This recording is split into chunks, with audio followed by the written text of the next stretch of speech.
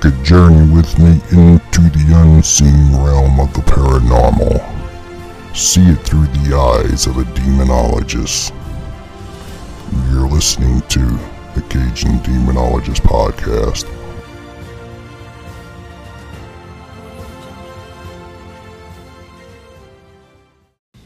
Good afternoon, ladies and gentlemen, and thank you for tuning in to the Cajun Demonologist Podcast. I am your host, the Cajun Demonologist. Today we're going to talk about a subject that I get asked about almost on a daily basis. I can't tell you how many times someone has emailed me or sent me a message on Facebook saying how awesome it is that I am a demonologist. And they want to know how can they get into the field, or would I be willing to teach them? And my response is always, mostly, trust me, you do not want to get into this field. You know, for some reason, people think that being a demonologist, I don't know, it almost seems to be this new trend in the paranormal world lately. They think it's cool, you know. And a lot of these people, they come from a paranormal investigating background. But let me explain to you, being a paranormal investigator and being a demonologist is two different worlds. For an example, being a paranormal investigator, we get a call from someone that thinks they may have a haunting in their home. We go out there with our team. We use our equipment. We do a couple of EVP sessions. We use K2 meters, EMF meters to try to validate, in fact, that there may be a ghost in their home.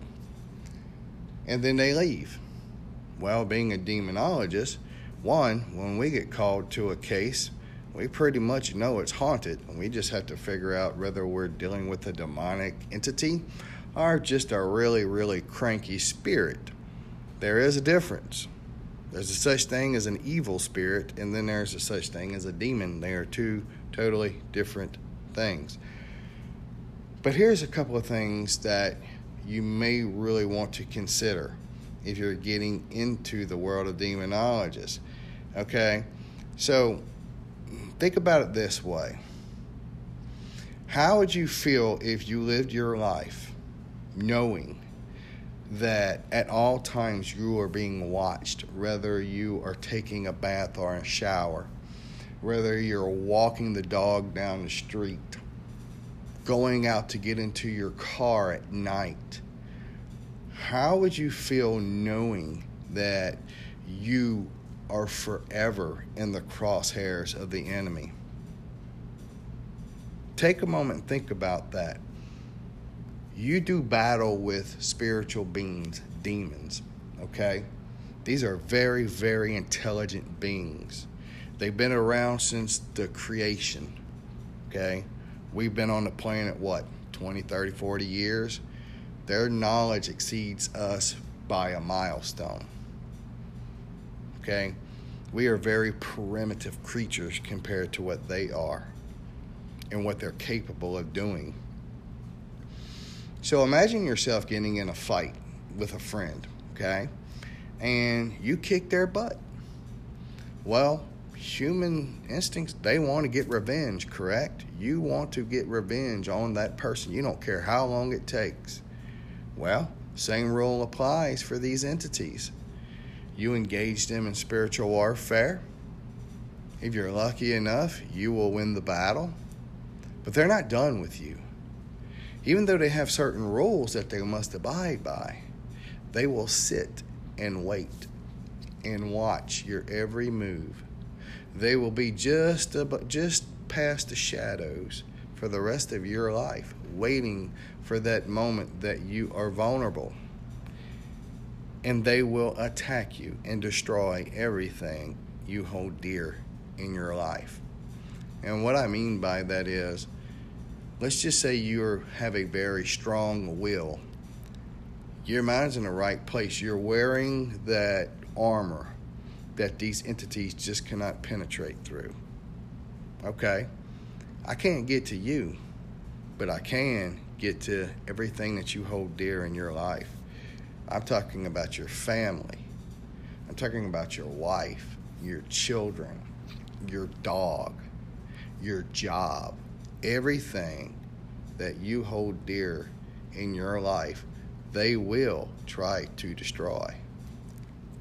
That's why it's important to understand and recognize that if you feel that this is for you, this is truly something you're passionate about, and no one's going to convince you otherwise, this is what you want to do, okay? You need to realize that this is not a hobby. Being a demonologist is not a hobby. It is a lifestyle. It is a change. And once you open that door, it can never be closed. I'll give you an example of this. Say we learn demonology and we start taking on a couple of cases. We've done a couple of deliverances or exorcisms, whatever you want to call it. And we decide one day, you know what? This is way more than I bargained for. I don't think I want to do it anymore. Well, guess what? Tough crap. You open that door. And now it can never be closed because, like I said, they will wait. Just because you decided to throw in the towel doesn't mean they're going to give you a pass for what you've done to them. It's very important to understand that. You will forever be a target. Most people that has gotten into the field of demonology has really ended up there by the default. And what I mean is they've had something happen to them in their personal lives. They've had some experience dealing with a demon. Maybe it was oppressing them at some point in their life, which is good because then they can relate to the people that are being inflicted by the entities that they're trying to help. They understand the emotional roller coaster that these clients go through and the belief that no one can help them because they were in those people's shoes at one point in time themselves, but they overcame this. They were able to break that chain. They were able to unchain themselves from these entities, which is kind of somewhat of how I got into this. I'm going to tell you a little short story. Trust me, I never woke up one day and decided that I wanted to be a demonologist. I could promise you that. Okay? To be honest with you, how I got involved with this is I was a paranormal investigator. Let's just be honest. I was a thrill seeker. Okay, I love the thrill of going into a supposed haunted location, listening to every little creak in the wall or noise and being scared out of my wits. I loved it. I was going through a really rough time in my life at that point in time in my life, and it was an escape from the reality that was happening around me. Well, we ended up becoming really popular. We started a team in southern Louisiana, me and my partner that we started it with, and we got real popular real quick. I mean, you have to remember, this was around 2009. This was before the big paranormal craze took off.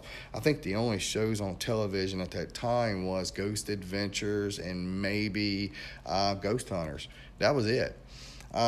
We started a Facebook page, and before you knew it, we had 10,000 people on there.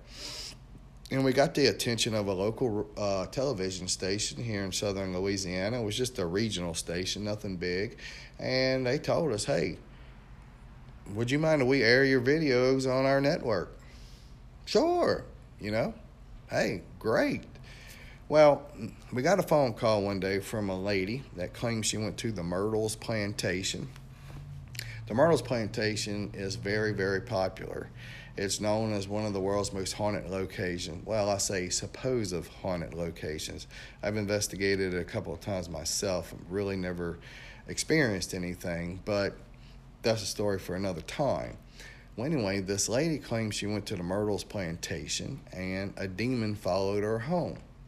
Well, our first thought was, okay, so thousands of people go to this plantation every year, and you're telling us that a demon followed you home? Yeah, right.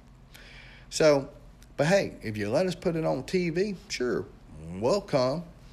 So we agreed to meet with the lady. We always done that because there's a lot of equipment to be hauled around, things like that. So you want to just kind of get the feel for the client and the home, the location, all these things. Well, she started showing us a picture of what she called an orb, and she said that there was a face inside this orb. Now, I'll tell you, my first reaction was when I seen this was, that's no orb, that's nothing more than dust. However, I didn't want to be rude, so I didn't say anything. Then she started talking about other things, and I can tell that she was really obsessed with all of this stuff, which kind of made me uncomfortable. So I decided to excuse myself from their conversation. I grabbed a K2 meter, started walking down the house. Next thing I know, I found myself standing by the doorway of her bedroom. And I remember her telling me all the stuff that happened in that room, and I'm like, there is no way I am going into that room. So I'll just turn left here and go into the bathroom. Now, this is a huge bathroom. It's not your average size bathroom. And as you walk in the door, to your right, there is a double vanity sink with a huge mirror. It's probably 8 foot long and 8 foot high. It's huge. And as soon as I walked into that room, my K2 meter started spiking, and it was all the way in red. And I remember thinking to myself, wow, they must have some bad wiring or something. And as I looked up, I seen this person or entity standing behind me. Now, when you think of a ghost, you think of somewhat of a silhouette where you could somewhat see through it. This was as solid as a human being, as if someone was physically standing behind me. It was 7 foot tall because its head came right to the top of the door. His arms were extremely long. They come past his kneecaps, and his fingers were twice the size of a normal person's fingers. He was bald-headed, and he had eyes. There was nothing else, though. There was no nose, no mouth, no anything. And it scared the living crap out of me. I ran out of that house. I grabbed my partner, told him what I saw, told him I was leaving, that if he wants to come with me, he better get in the vehicle right now. So we left. But the one thing that stuck in my mind was I remember there was this image in particular. They had a mattress in the living room, and they had crucifixes all the way around the mattress. And that's where they slept. So what does that tell you about somebody when you see that? It tells you that they are really, really terrified. And the fact that there was 3 girls involved in this really got to me. So I called her up a few days later and told her that, I'm going to try to find you help. I went to a minister. He basically shunned me and told me I shouldn't even be involved with these kind of people. So I thought to myself, okay, well, I'll just go to the Catholic Church. They deal with these type of things all the time. Well, the priest told me that if she wasn't Catholic, then the church wasn't going to be able to help them, which really shocked me, to be honest with you.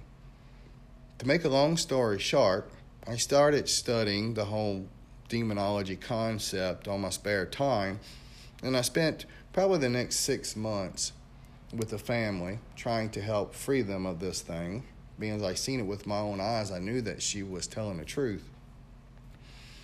And make a long story short, eventually we were able to find her help, and an exorcism was performed on her, and she's been free ever since.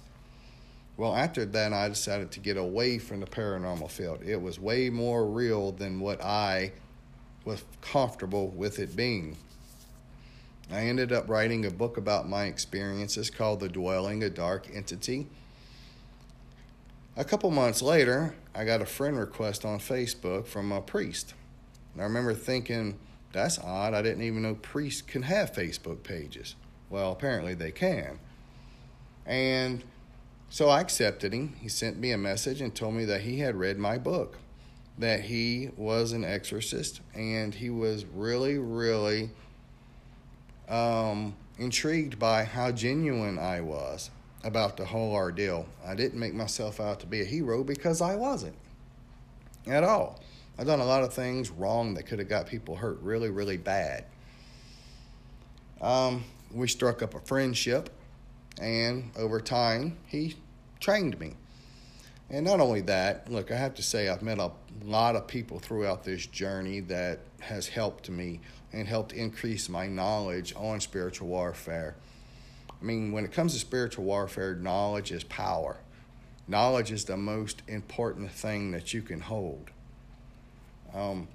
So that's how I got into the field. And a lot of people that end up in this field has experienced something, similar to my story. But with that being said, there are certain types of people that should never get into this field. And I say this from the kindness of my heart because it can be very dangerous. Imagine yourself standing by a fire, take your shoes off, and decide to step on the hot coals. That's basically what you would do. If you have an addictive type personality, whether it's alcoholism, drugs, or anything like that in your past, or if you're a very weak-minded person, you could be easily manipulated by others. If you do not have a strong will, then you should not get into this. And this is the reason why. These entities know everything about you. They know your deepest, darkest secret. They know the secrets that you keep locked away. You can hide them from everyone you know, but you cannot hide them from them because they know. And they will use this against you. They will entice you with the things that they know you will not be able to resist.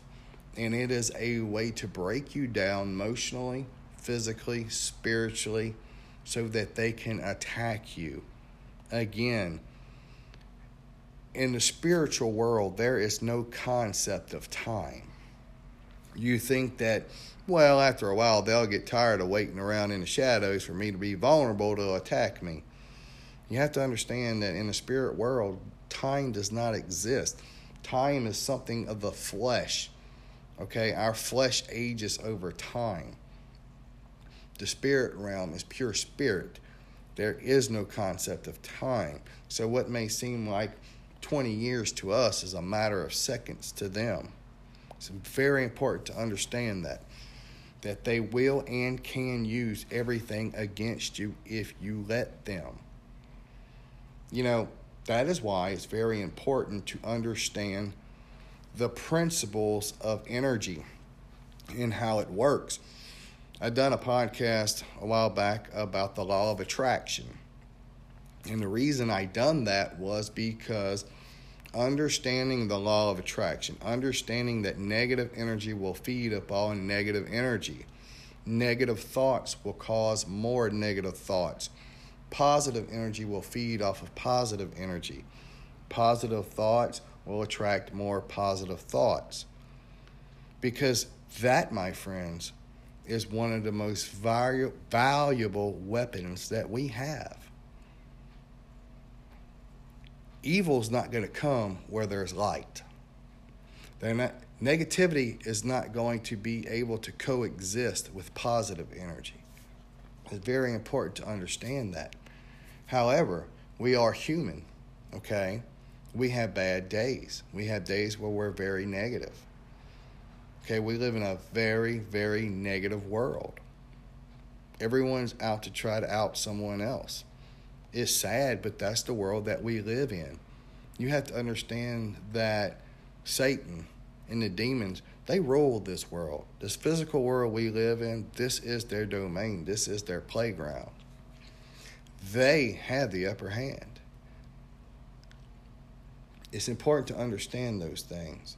That is a way to protect yourself and protect your family and protect everything around you.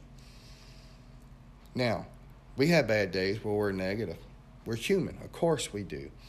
But at a point, you have to understand when you're being affected by something that you can't see, hear, or touch, but you're being affected by a force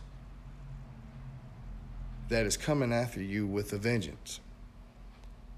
By recognizing that and understanding what it is, it will help us change our pattern, the way we think, to try to be more positive.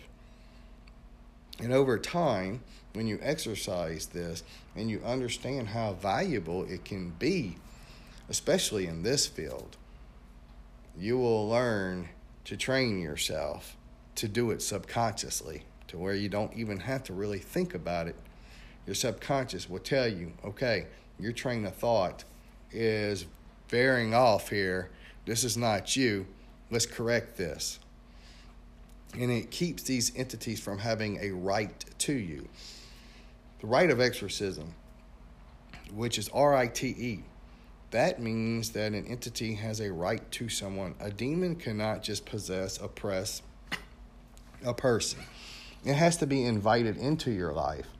And how that happens is, say, for an example, somebody playing with a Ouija board, something like that. They get personal. They ask a personal question about themselves.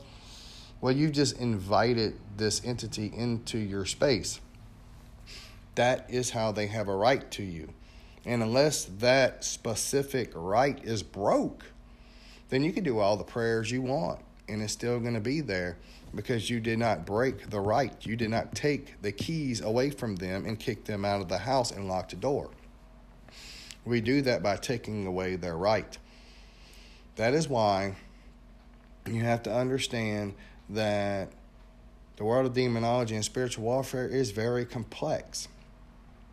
So let's think about this. Say we're dealing with somebody that we think is under possession, but they're not. They have schizophrenia or bipolarism, which mimics possession very, very closely. However, there are ways to distinguish the two. But let's say we decide to do a deliverance on somebody that we think is possessed. Now, imagine yourself sitting in a chair, someone standing over you, they're burning incense all around you, they're pouring holy water on your head, and they have a crucifix on your forehead. Folks, that is a very powerful ritual, okay? It is very emotional for the person that's being afflicted. And if there is not an entity or a demon in that person, you could actually do more harm than you can good. You can create an altar. If you don't know what an altar is a separate personality within somebody. Doesn't mean that they're possessed. You create an alternate personality. So you can do more harm than good. So it's very important to understand all the different pieces and mechanisms that you have to learn in order to be a successful demonologist. You know, there's a lot of people that count on you, especially in this field. So you can't just pretend to be a demonologist, because that will get you in trouble very, very quickly. If you don't take the time, you don't have the passion for it, then maybe it's not for you. But I will leave that for you to decide. And maybe in our next podcast, we'll kind of get into the whole subject of demonology just a little bit deeper. But until next time, thank you for tuning in. God bless.